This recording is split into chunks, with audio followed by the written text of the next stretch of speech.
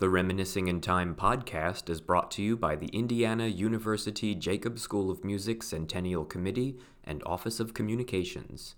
Join the celebration online at music.indiana.edu.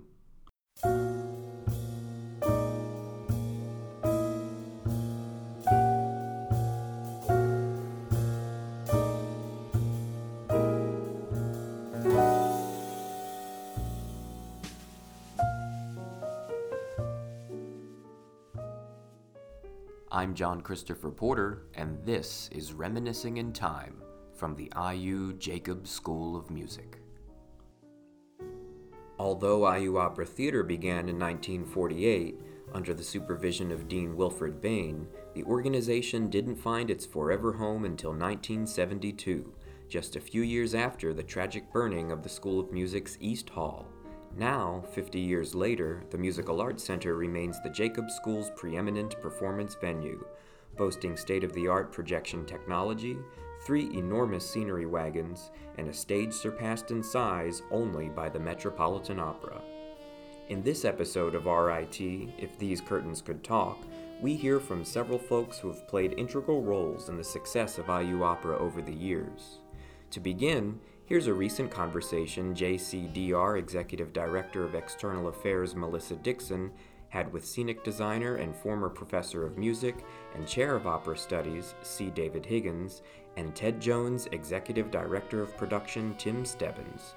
Let's get started. I was working in St. Louis as a scenic artist at the Muni Opera and got a call from Wilfred Bain wanting to know if I would come and be the scenic artist at the Musical Arts Center, which was just opening that summer. C. David Higgins. And of course I said yes. So I've been here in the School of Music since 1971 when the Musical Arts Center opened until I retired 10 years ago in 2011. Initially I was master scenic artist. Eventually I became a faculty member.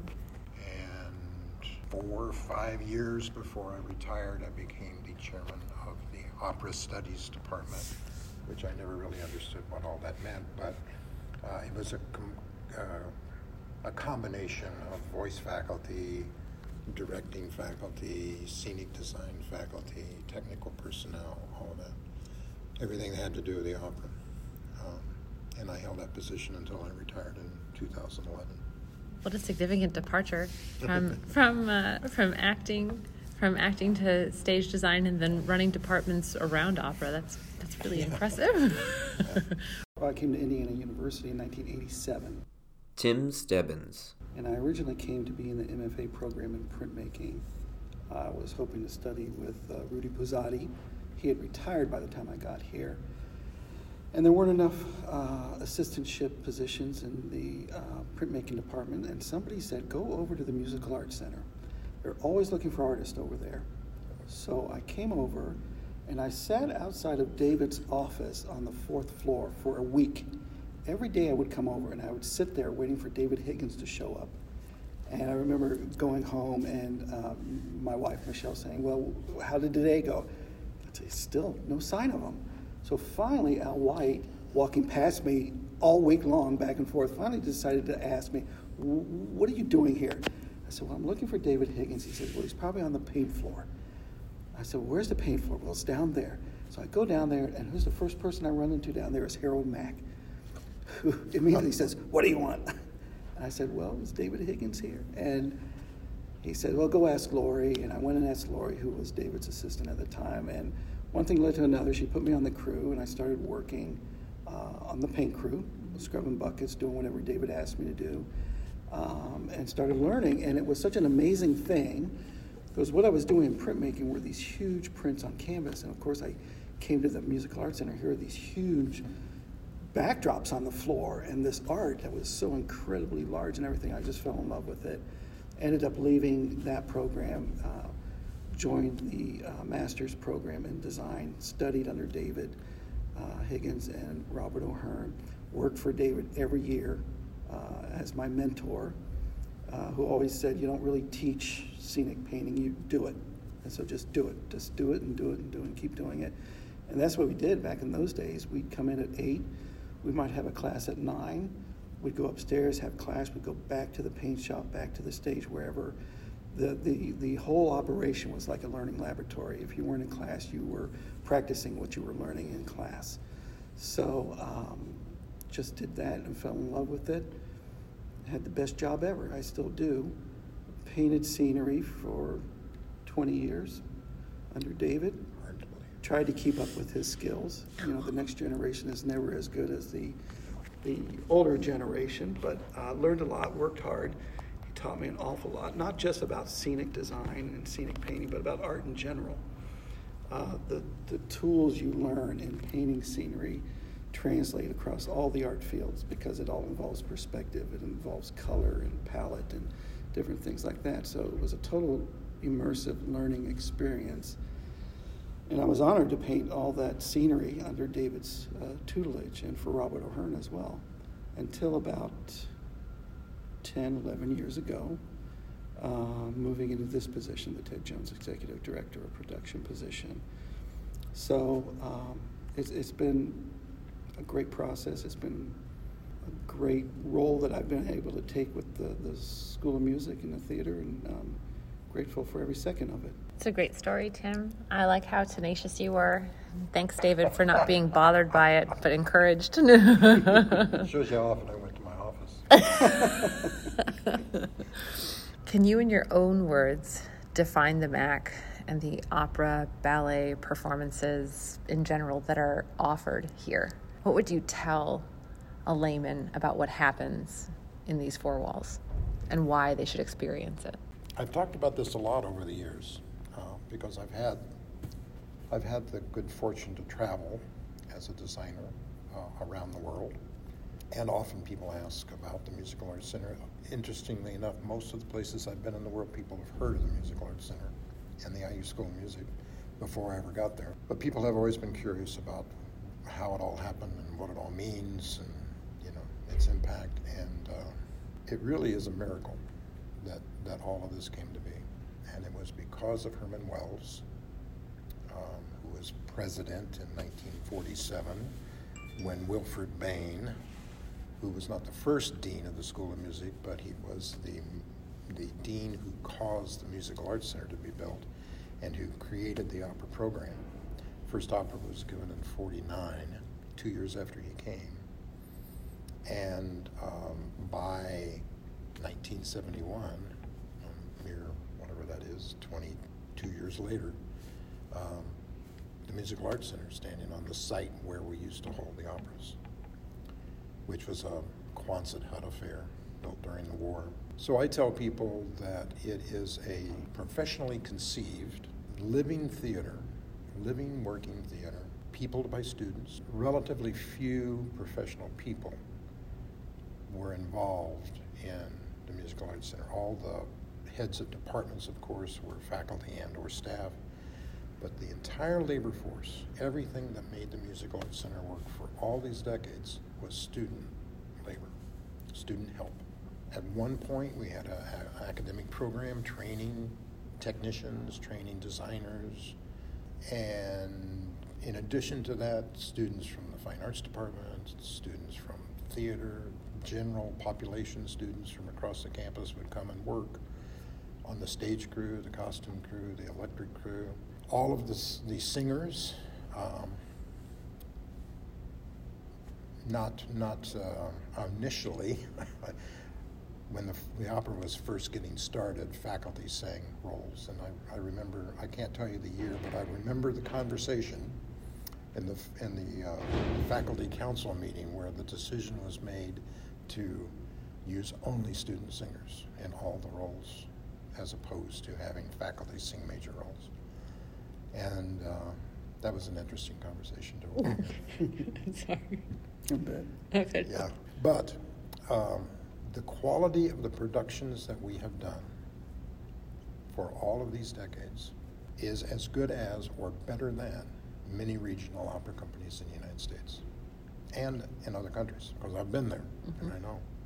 We have been able, for whatever reason, and some of it is just, sheer will, I think, on the part of everybody involved, but we have mounted productions that are jaw-dropping. And I don't say that because I was a designer for some of them, but it's true. All of the people that made it happen had such a commitment to quality and excellence in both performance and in the physical aspect of scenery and costumes that we have done things that other institutions couldn't even dream of doing for a long, long time. Tim? Well, as David says, when I first came here, I could not have imagined the amazing art that was being created in this building. And I quickly learned that there were no shortcuts to that, and it was all hands on deck all the time. The faculty, the department heads, the students, everybody pulling together in the same direction. No detail was ever missed. I remember one of the first shows I worked on was Orfeo, and David gave me the great honor of painting the throne. And I remember it was supposed to be like crystals. And I thought, oh my gosh, this is like an incredible thing, and I got to do this. I worked on it for so long and everything. And then we get to dress week, and I remember the backdrop goes up, that thing comes out, the singer gets off of it, it goes back, and it comes a drop. And it was on the stage for 30 seconds. Literally, 30 seconds, if that.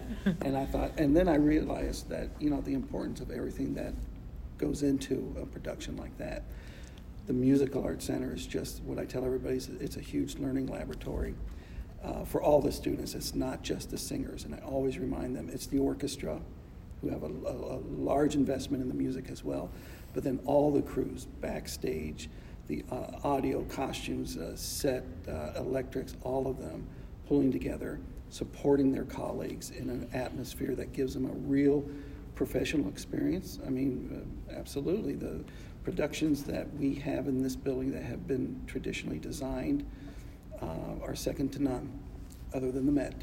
But you always have to throw the Met out when you're talking about opera, and then you can talk about everybody else, right? That's a creature unto itself. So, and the great pride in that, and the students that come here, it's funny because just this week, 2 days ago, I had somebody who had been on crew here for 10 years come down from Chicago just to visit. And she's up there painting scenery, but her degree work was in special ed when she was here. So many kids that come through this building that never intend to get into theater, to do the things that we do, and they stay for 4 years because they love it, and they go off because what town, what city doesn't have some sort of regional theater or some sort of group that they can latch on to? Right. And so often we hear from students that had no intentions of being in theater, and yet that's what they're out there doing. That's one of the greatest satisfactions I have in working with the students here. There's an anecdote I can tell about Wilfred Bain. He was having lunch with a friend of mine once, after he'd retired, I think. And my friend asked him, how did you do it? How did you make it all happen? And he said 2 things. To get world-class faculty here, world-class instrumentalists, world-class singers, so forth, was the easiest thing in the world because there were no retirement programs. Seasons in opera companies and orchestras around the world were short, and you took care of yourself when you were out of season. So they were thrilled to come here to Indiana University and be part of the School of Music because they had the security of a job, they could still go out and gig, and they had one of the most advanced retirement programs in the country, thanks to Wilfred Bain and Herman Wells. And the other aspect is, he said, if you want to grow a world-class school of music, you should perform opera. Because opera requires every single aspect of performance. Instrumentalists, vocalists, the ballet, all the visual arts, et cetera, et cetera. And that's what Wilfred Bain set out to do. And in 1949, when they started the opera, it was to bring all of these forces together and create a product which would drive the engine of the School of Music. There was it was not a mistake that there were, and we still have, I think, 4 orchestras, 4 standing orchestras in the School of Music, plus the freshman, junior orchestra. Yeah, there's 5. 5. Mm-hmm. Because it takes that many orchestras to do the opera, the ballet, early music, all these ensemble groups. And all of their education is being driven by their involvement in the performances that go on at the Musical Arts Center. So speaking of productions, right, and the amount that we do as a school, the number that you've been a part of, each of you, and then also two together, any fun tales you can share with our audience, any hair-raising or harrowing moments behind the scenes that would be fun to share with our listeners today? My absolute favorite story to tell people, and I try to tell all the donors that come here or people that visit that I give tours to, because I never want to forget the students. And we're here because of the students, for the students, in support of the students. And we get by largely on the back of the students, as David mentioned earlier. You know, there's one professional department head in each area, and other than that, it's all students in this building. And we were getting ready for a performance of La Boheme, and it was David's La Boheme, which was just a bear of a production to manage, but rapidly became our sort of iconic production in this building. 3 turntables, everything rotating, you know, every act. It was just an amazing production. And it was Friday, and we had given the crew the day off. And about 2 o'clock, the technical director comes to me and says, the pivot on that Act 1 turntable is broken. So what does that mean? Well, it's not going to turn. Well, all of the staging depended on it turning. So this is at 2 o'clock. There's nobody in the building. The TD is here and a couple other people. So the only solution is to strike the set off of the turntable, get in there and fix it. This is at 2 o'clock, and we have a 8 o'clock performance. So I asked the TD at the time, I said, if you can get in there, can you fix it? And she says, yeah, absolutely sure we can. So, all right. So, you know, a set like that takes a week to load in. We've got like 4 hours. So everybody gets on the phone, starts calling the crew. All those kids came in. Every one of them, on their day off on that Friday, came in and tore that set down. Got that off the turntable. She got in there. She got it fixed. It was 6:30 by the time we got it loaded back on. This is a kind of story that resonates with me most of all, because it was about those kids. It was about the dedication those students felt for the theater, for the MAC, for the opera, for everything, to come in, do that work, get it done, and then we were able to go into the performance that night. Now, the funny thing is, the dean, he asked me in the way only he could, that's great. What was your plan B? And then I realized I didn't have a plan B. And that's the nature of live theater. You have to make the call. You have to go with your gut. You have to just trust that it's going to work out and will it to work out.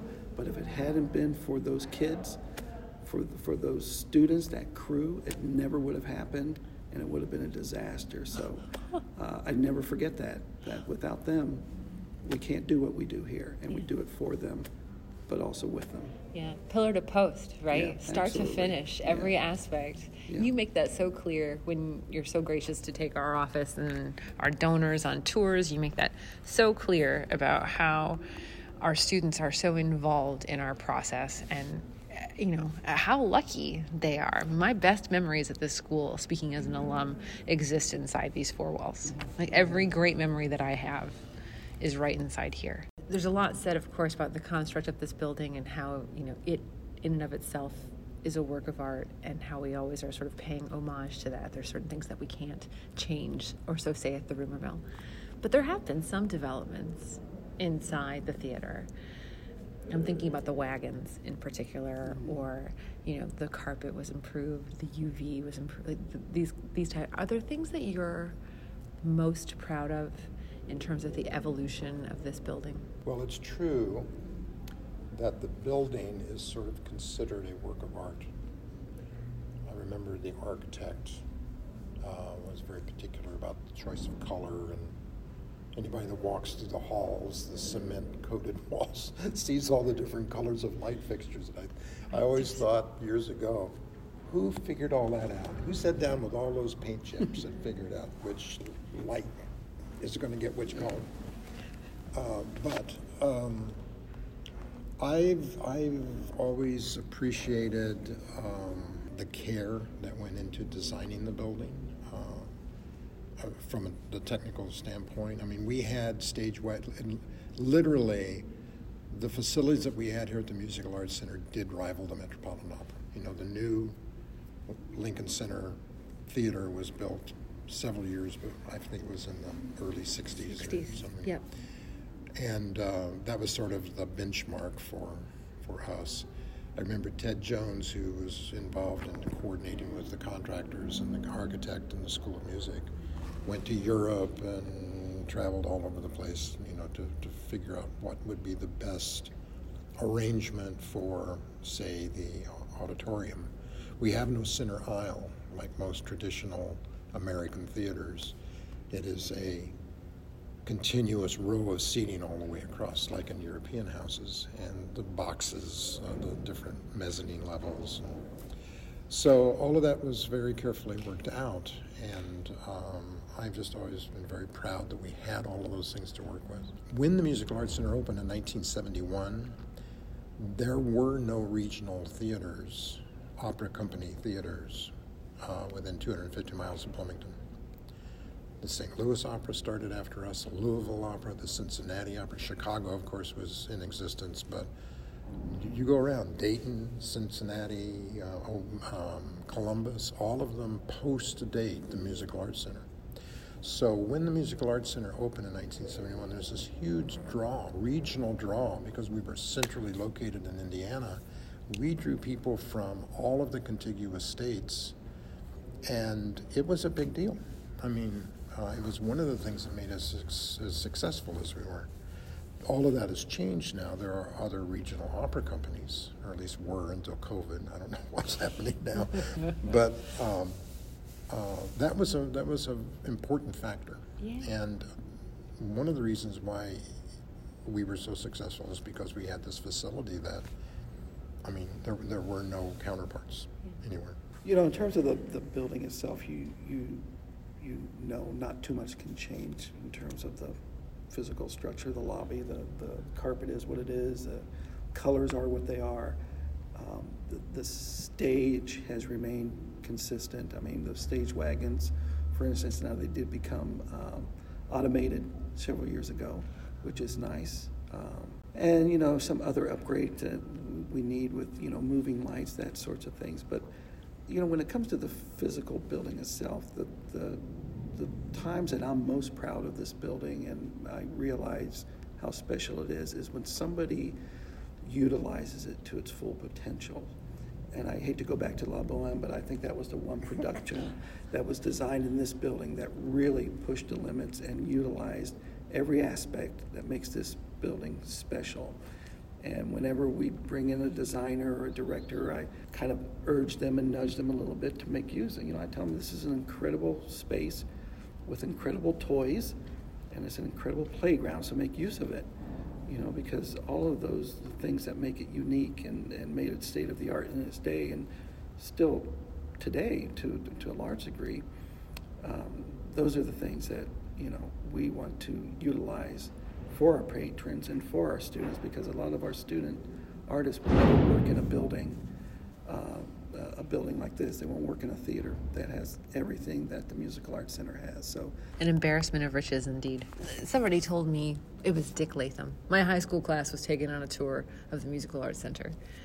And so he was the one that gave the tour, and he said, the Musical Arts Center was designed so that if you only visited it once, that you would never forget what it looked like. And I think that's kind of true. I don't know that that's why. Right. I would agree with that statement. Yeah. You had mentioned earlier, everybody likes the bloopers, right? I think I'm one of those too, and I bet you our listeners are too.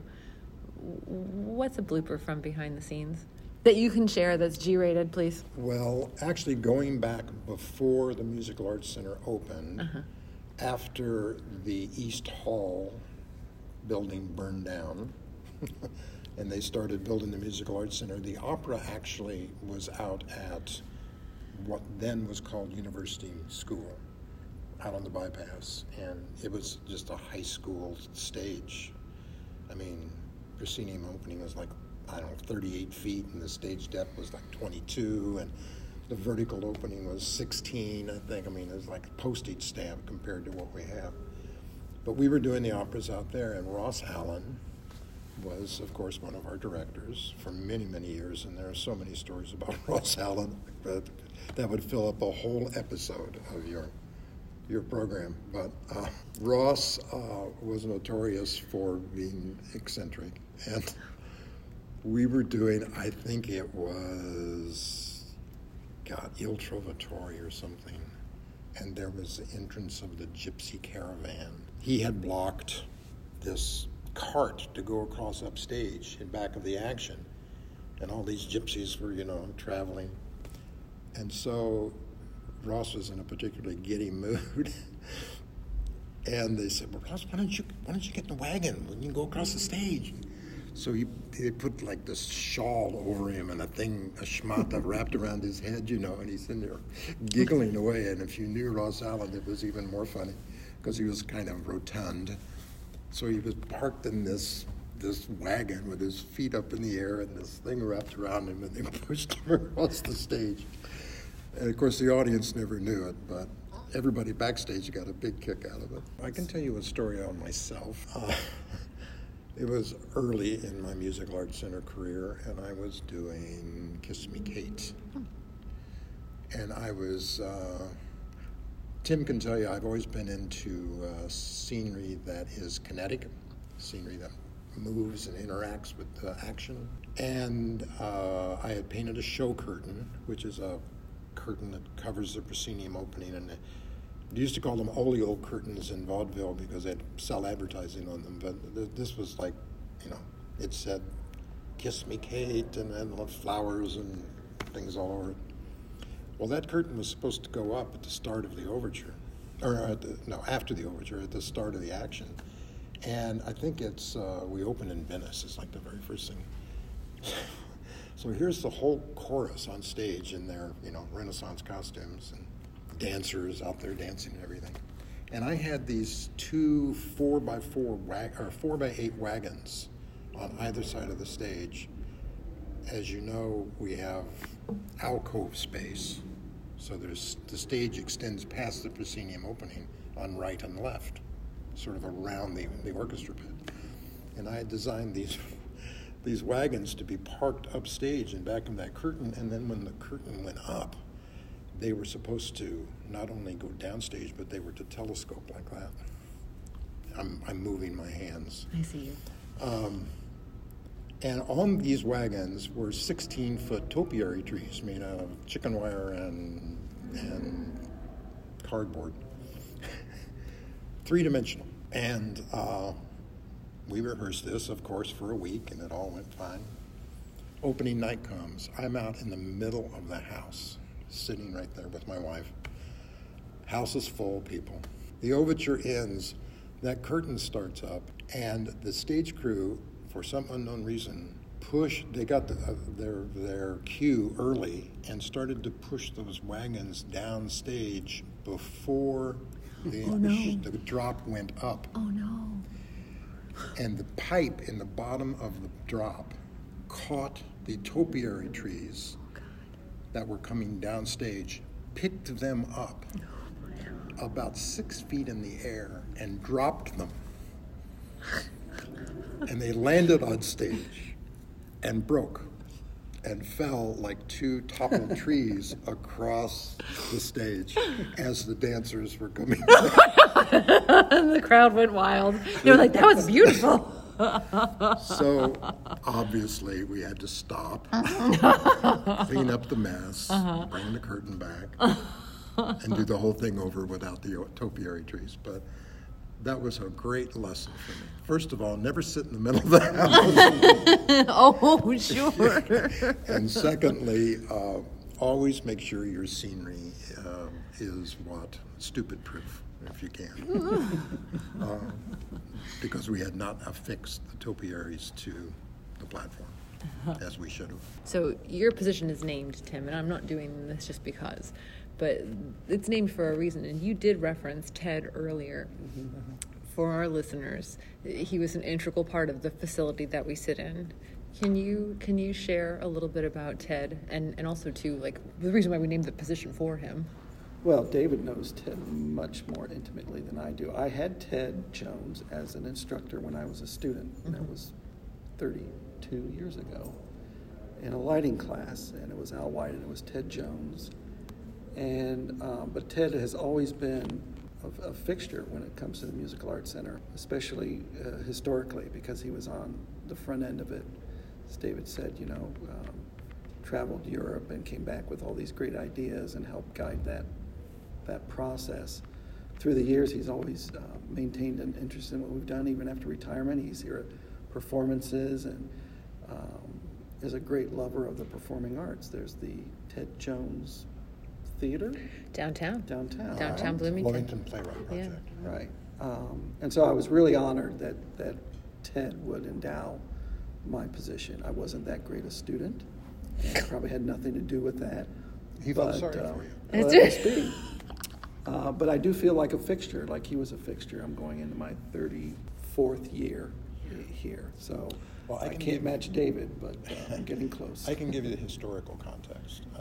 When the opera started, or shortly after the opera started, early 50s, it was all sort of piecemeal. It was like, we're going to put on an opera. Who wants to play? And they were getting housewives to sew costumes, and Mary Bain stood down at the IGA and asked people if they wanted to be in the chorus, things like that. But humble beginnings, to say the least. Numerous technical directors, if you want to call them that. But the first person that actually held the job, I think, was Dick Snyder. And this is when I was still a student, and it was before the Musical Arts Center actually opened. But Dick Snyder got his doctorate and left or something. And then Ted Jones became the technical director for a number of years. Then Wilfred Bain appointed him as the liaison between the School of Music and the architect and the contractors. So he left that position, and I think that's when Hal Mack, if I remember correctly, Hal Mack took over that responsibility. Mm-hmm. And this was just as the Musical Arts Center was getting underway. And then after, and he played a very important part in making all this happen. I mean, it was like making sure that the subcontractor that was doing the turntables used the right materials and did it correctly and all of that. So he was quality checking. He was, what do they call him, construction coordinator. When the Musical Arts Center opened and all the dust settled, what do we do with Ted Jones? And he became the director of what was then called the Division of General and Technical Studies, DIGITS, which was a program to teach. It was a 2-year degree program to teach people technical theater, basically. Mm-hmm. And it involved costume construction and a number of things. He held that position for a number of years until his retirement, I think. So that's his involvement with the School of Music, and that's why the building and he have such a long history together. I do. I know Ted said he was so happy to name your position, Tim. He really wanted to name the building. Is that right? Yeah. Well, there's a lot of talk about this being the Bain Memorial Theater, and I don't know who put the kibosh on that, but somebody did. I don't know about that either. Well, again, I thank you both so much for sitting with us this afternoon and giving up all the time that you did. I know our listeners appreciate it too. Again, I'm Melissa Dixon, joined today by David Higgins, Tim Stebbins. Thanks for joining us on Reminiscing in Time.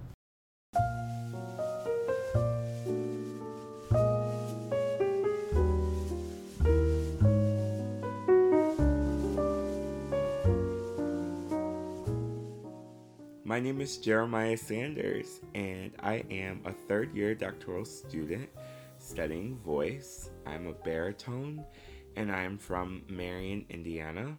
I started singing with my great-grandmother in our church choir, Calvary Missionary Baptist Church in Marion, Indiana. And I was probably maybe 3 or 4 at the time, and she would always drag me to rehearsals, and every time I went, I had so much fun. Running around the choir loft and just being a part of the music. I arrived at the Jacobs School of Music in 2017. I had met my teacher, Jane Dutton, at a summer program the year prior. I sang a couple of notes for her in a practice room. I also had an opportunity to work with her in a master class. And what she was able to do in such a short amount of time with me as a singer was just incredible. And she said, you should come to IU. And I said, oh no, I don't think so. She said, oh no, IU's a great place. And I'd be happy to make any connections for you at IU. Whatever you need, I think you should come here though. I'm happy to help. Now I can say that's really special. It was a big scary place at first, but I think that I've successfully navigated IU and have really given, my all and made my mark in a distinct way. And I feel that IU has definitely helped me exponentially grow into the artist that I am today and that I want to be.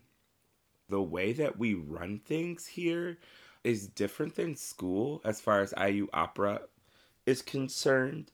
I think the rehearsal schedule and the coachings and just the preparation to be able to show up to Maestro Week, the first week where we just have music rehearsals, was a huge adjustment for me early on. Just that type of pacing and being able to get into a flow for each of the individual responsibilities that I have as a student and as a performer, and now as an associate instructor. All of those demands need different types of attention and focus and care and thoughtful strategic planning. And so I feel that just the very nature of the IU opera ecology is translatable to my life outside of IU. At least I think so. We'll see. ask me in a couple of years. I've been very fortunate to have such wonderful mentors who support me as I am, and the conversations that we have are always from a place of care and concern and compassion and understanding. The support that they have offered and helping me really believe in myself and my craft and the work that I'm trying to put out there has just been so I don't even have words for it, really. The acumen of going out and making connections and asking people to be mentors and then showing up and delivering on the very goals that you and your mentor set is probably the most important thing that I'll take away from Indiana University. The roles that I have gotten to perform on the Backstage are Hansel and Gretel with Maestro Fagan and Michael Schell leading that production. I was the Father Bernstein's Mass as the preacher and a street singer with Maestro Kitsopoulos and Candace Evans. Following that, I was in La Traviata with great friends and Maestro Fagan and Francesca Zambello, and I did La Boheme in the pandemic, and that presented a lot of challenges. Following La Boheme, I got to be in, I guess, what I just did, Falstaff. And then upcoming, I think will be my final opera here at IU will be William Grant Still's Highway 1 USA. And I'm very much looking forward to it. My favorite memory of Jacobs would have to be all of the incredible friends that I've made here. I don't know that I would have been able to get through this experience without them. A handful of them are certainly already in the running to be lifelong friends. Knowing a lot of the connections that I have made won't just stay here at IU just really moves me. So currently I am learning the show 3 Decembers by Jake Heggie, which I will perform with the South Bend Lyric Opera. And then I come back in the spring and I do Highway 1 USA, the William Grant Still double bill. I'll finish coursework up in the spring of 2022. And I am hoping, based on the timeline that I have set, that I'll be able to finish my degree rather soon, the additional requirements outside of coursework. I hope to be involved in some combination of performing full-time and teaching part-time, but there's a big question mark at this point in a young artist's life. We don't know. We kind of just persevere and keep throwing ourselves at every opportunity that we can have, and I'm no exception to that.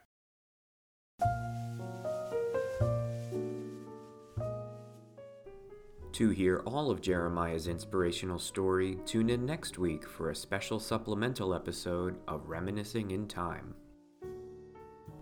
Next, I'm joined by stage director and former professor of music and chair of opera studies, Vince Liotta, who not only taught at Jacobs for 14 years, but studied at the school during a pivotal point in its history. Vince, how did you come to theater, especially opera? Was the path as circuitous as one might think coming from an arts history background? Oh, well, it goes back earlier than that. My first jobs in the arts, as it were actually in theater. I did a lot of stuff in grammar school and high school, but then I also worked as a theater counselor at a summer camp. And originally, I was actually going to study theater. Life took a couple of turns that didn't allow that to happen. So I ended up studying art history, which actually was good background. I mean, for ending up as a director, it's good to know a lot of stuff. And art history helps you know a lot of art stuff, as it were. But from there, I ended up, after a brief bout of teaching in high school, in the Air Force, which took me to Alaska, which got me involved with a thing called the Alaska Festival of Music, at which point Fiora Contino, of blessed memory, and at that time of the IU choral department, came to conduct a Verdi Requiem and do an opera workshop. And so they were doing opera scenes, and I had not really done any opera before that. I had done musicals, and I had done theater, and I had done some directing. So the woman who was in charge of the festival, the artistic director, asked me if I would stage a couple of scenes, and I thought, well, why not? So the works were the project was Mozart. And let's start with something really easy, The Marriage of Figaro. My first advice to anyone who wants to be a stage director in opera is do not start with Mozart and The Marriage of Figaro. But there I was. And back in the day, and this is in the 70s, the way I got to IU is she picked up the phone and called Wilfred Bain and said, listen, I have somebody here who should be there studying. And the answer from Dean Bain was, okay, tell him to come. That was my entire admissions process. Oh my goodness. So much so that by the time I got there and began my first semester, 2 weeks later, I actually had to go through all the admissions forms and transcripts and all of that. Meanwhile, I happened to luck into an assistantship in the opera department on the stage crew. So that pretty much covered the expense, and I spent 2 years there at IU studying opera with Hans Busch and with Ross Allen and Fiora and others. And then when I was ready to graduate, Carol Fox at Lyric Opera had indulged in one of her all too frequent whims and fired the entire production staff. So the one remaining person on the production staff needed to find some assistants. And it happened that the woman who was the assistant lighting designer, the resident lighting designer at the Lyric, said, well, why don't you go down to IU and interview some of the graduates there? You know, they're all smart. They all know opera. They all like opera. And so Bill Mason, who ultimately became the general director of Lyric, came down and interviewed us, and he hired two of us. And so in 1975, I started working at Lyric. Going back just a little bit, Vince, you came in at virtually the ground floor of the Musical Arts Center when you arrived in Bloomington. Who else was around at that time? There was David Higgins, who was a scenic artist at that time.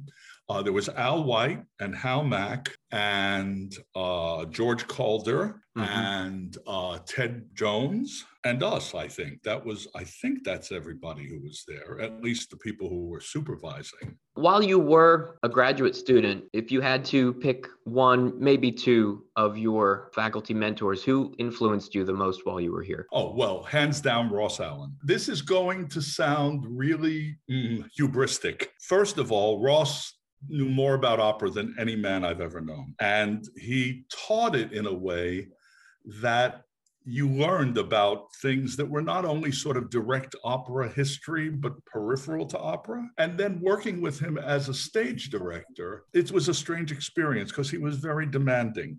And a lot of the things, frankly, that Ross did as thinking in terms of a director, I thought, well, you know, that's not really the way I would want to do it. But there's a lot of education in that. And so I worked with Ross almost exclusively on productions. I think I worked on one production with Hans Busch. All the other ones I worked with Ross, who had a reputation for being much more difficult to work with. But then again, even then, I had a reputation for being difficult to work with. So we sort of balanced each other out. The other great influence, I think, was Fiora Contino. She had such a sense of the history of the world of opera. I mean, you know, her father played with Toscanini. She grew up with Toscanini in the household. She knew a lot more about Italian opera than anybody I think I know. And she was very, very good at encouraging me. I mean, we've remained friends for many, many years. And so and of course she got me into IU. So what could be a greater influence? Right. Going back to the Lyric, how long were you at the Lyric? I was there full time from 1975 to 1982.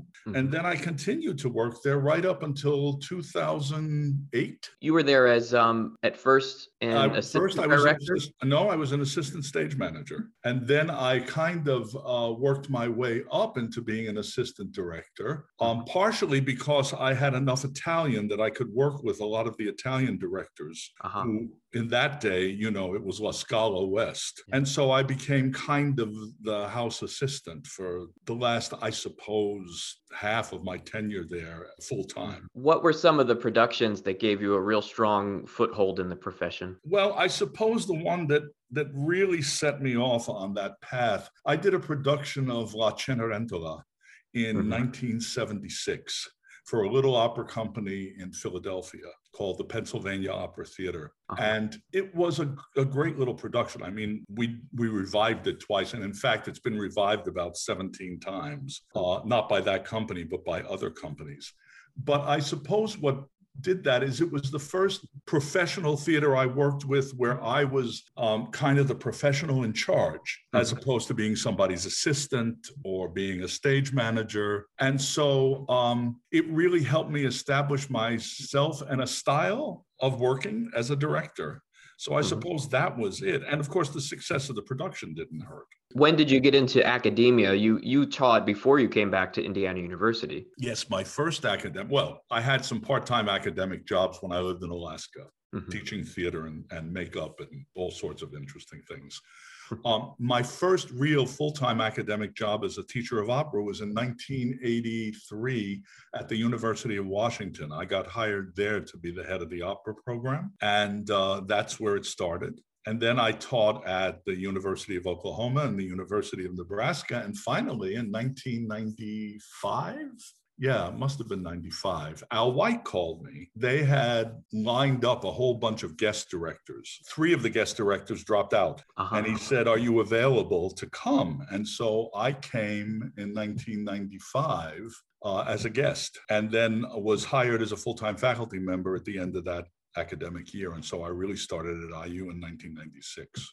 Looking at professional companies and I guess the size and the breadth of everything that we do here at the IU Opera and Ballet Theater, how does our theater resemble that of a professional company, and how does it differ? Well, that's kind of a loaded question, but I suspect the simple answer is that it is more in the differences than in the similarities. And I say that advisedly. But frankly, a professional theater company, a professional opera company, that's all they do all day, every day.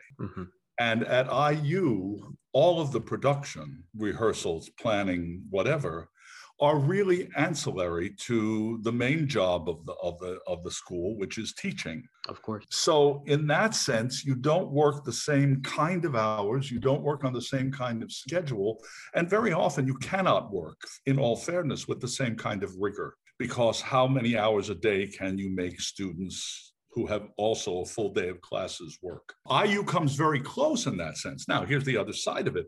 I don't know what it is now, but certainly before I left, we were doing 5 hours a day of rehearsal. And if you worked in an AGMA house, you would be legally allowed to do no more than 6. So in that sense, the intensity, I suppose, is very much like a professional company. The other thing is the expectations. When I was a student at IU, one of the things that allowed me to go to Lyric is that we worked backstage. And so there was nothing about large, complex opera houses with numbers of crews and personnel doing a whole lot of things that you somehow had to fit into and stay out of the way of that daunted us. And so we were able to fit in there. And I think to a certain extent, that's still true, that the scope of production at IU gets people, whether they're singers or directors or whatever, however they're going to end up, in orchestra players, conductors, doesn't matter, gets them geared up to a sense of the way a professional company works, which is that you have your responsibilities and yet you have to make it possible for everybody else to meet their responsibilities. Yeah. It's not just about, this is going to sound really bad, but it's not about hand feeding anyone through the process.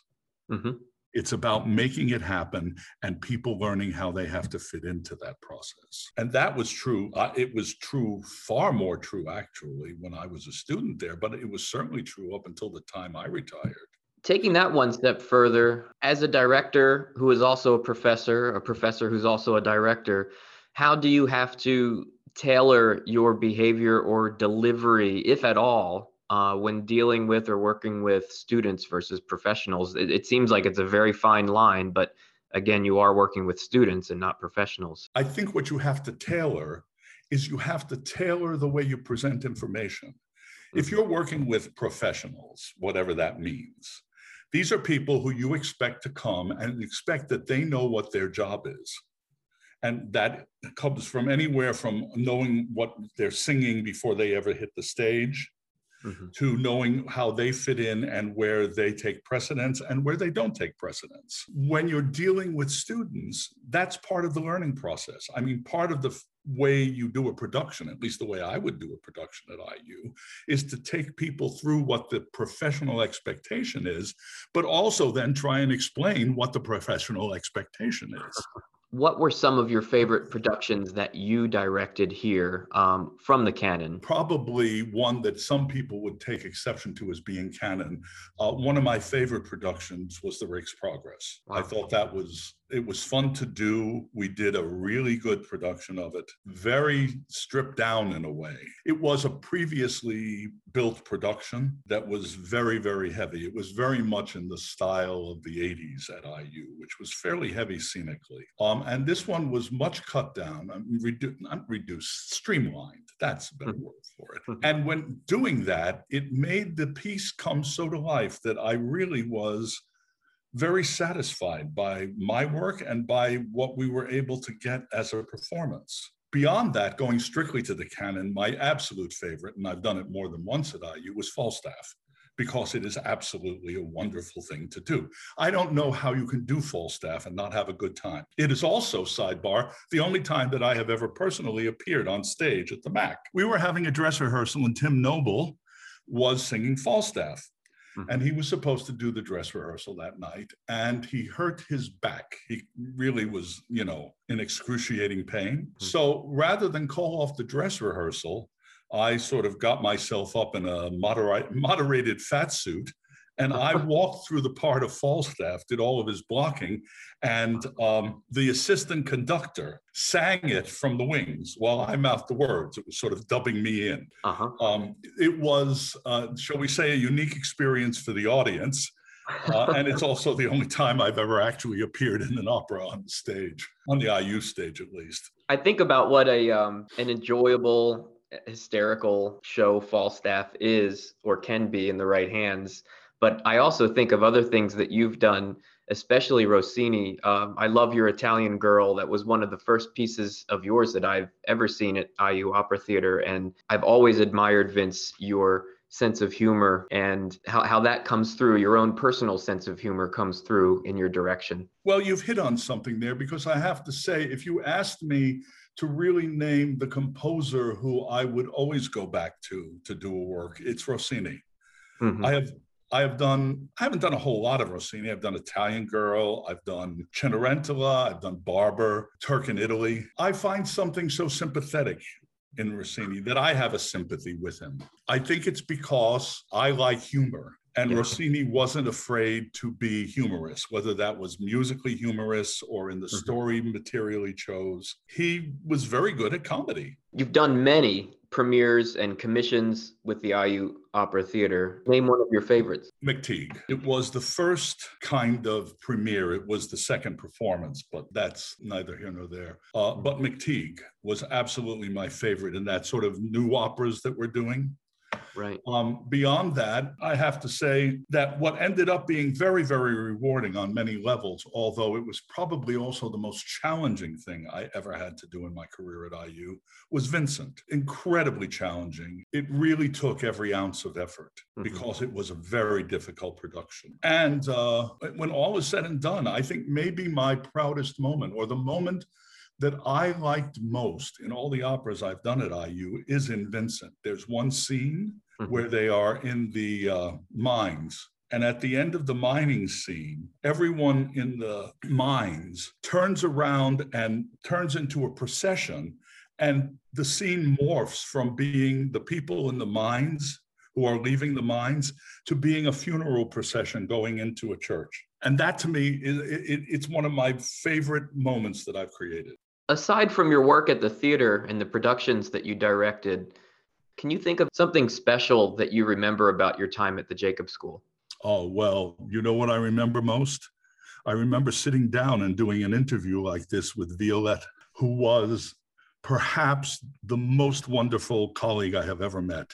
Not in the sense that all my colleagues weren't wonderful, but she was so unaffected. And even, we used to have a joke, she was a member of the Legion of Honor. Yes. Well, you always address the members of the Legion of Honor in the masculine, but you use their feminine things. So she was Madame le Chevalier. And every time I saw her after she got the Legion of Honor, that's how I would greet her. And every time I saw her and greeted her, 1,000 times I did this, she would giggle. And that to me is, that is so fond a memory. It's hard to listen because if you say somebody, you're leaving somebody out. But I have to say that I appreciated the fact from the first day I got there, Connie Kukuro was perhaps my greatest supporter through, thick, thin, and even when she wasn't really talking to me. For whatever reason, she was always my greatest supporter, and I appreciated that a lot.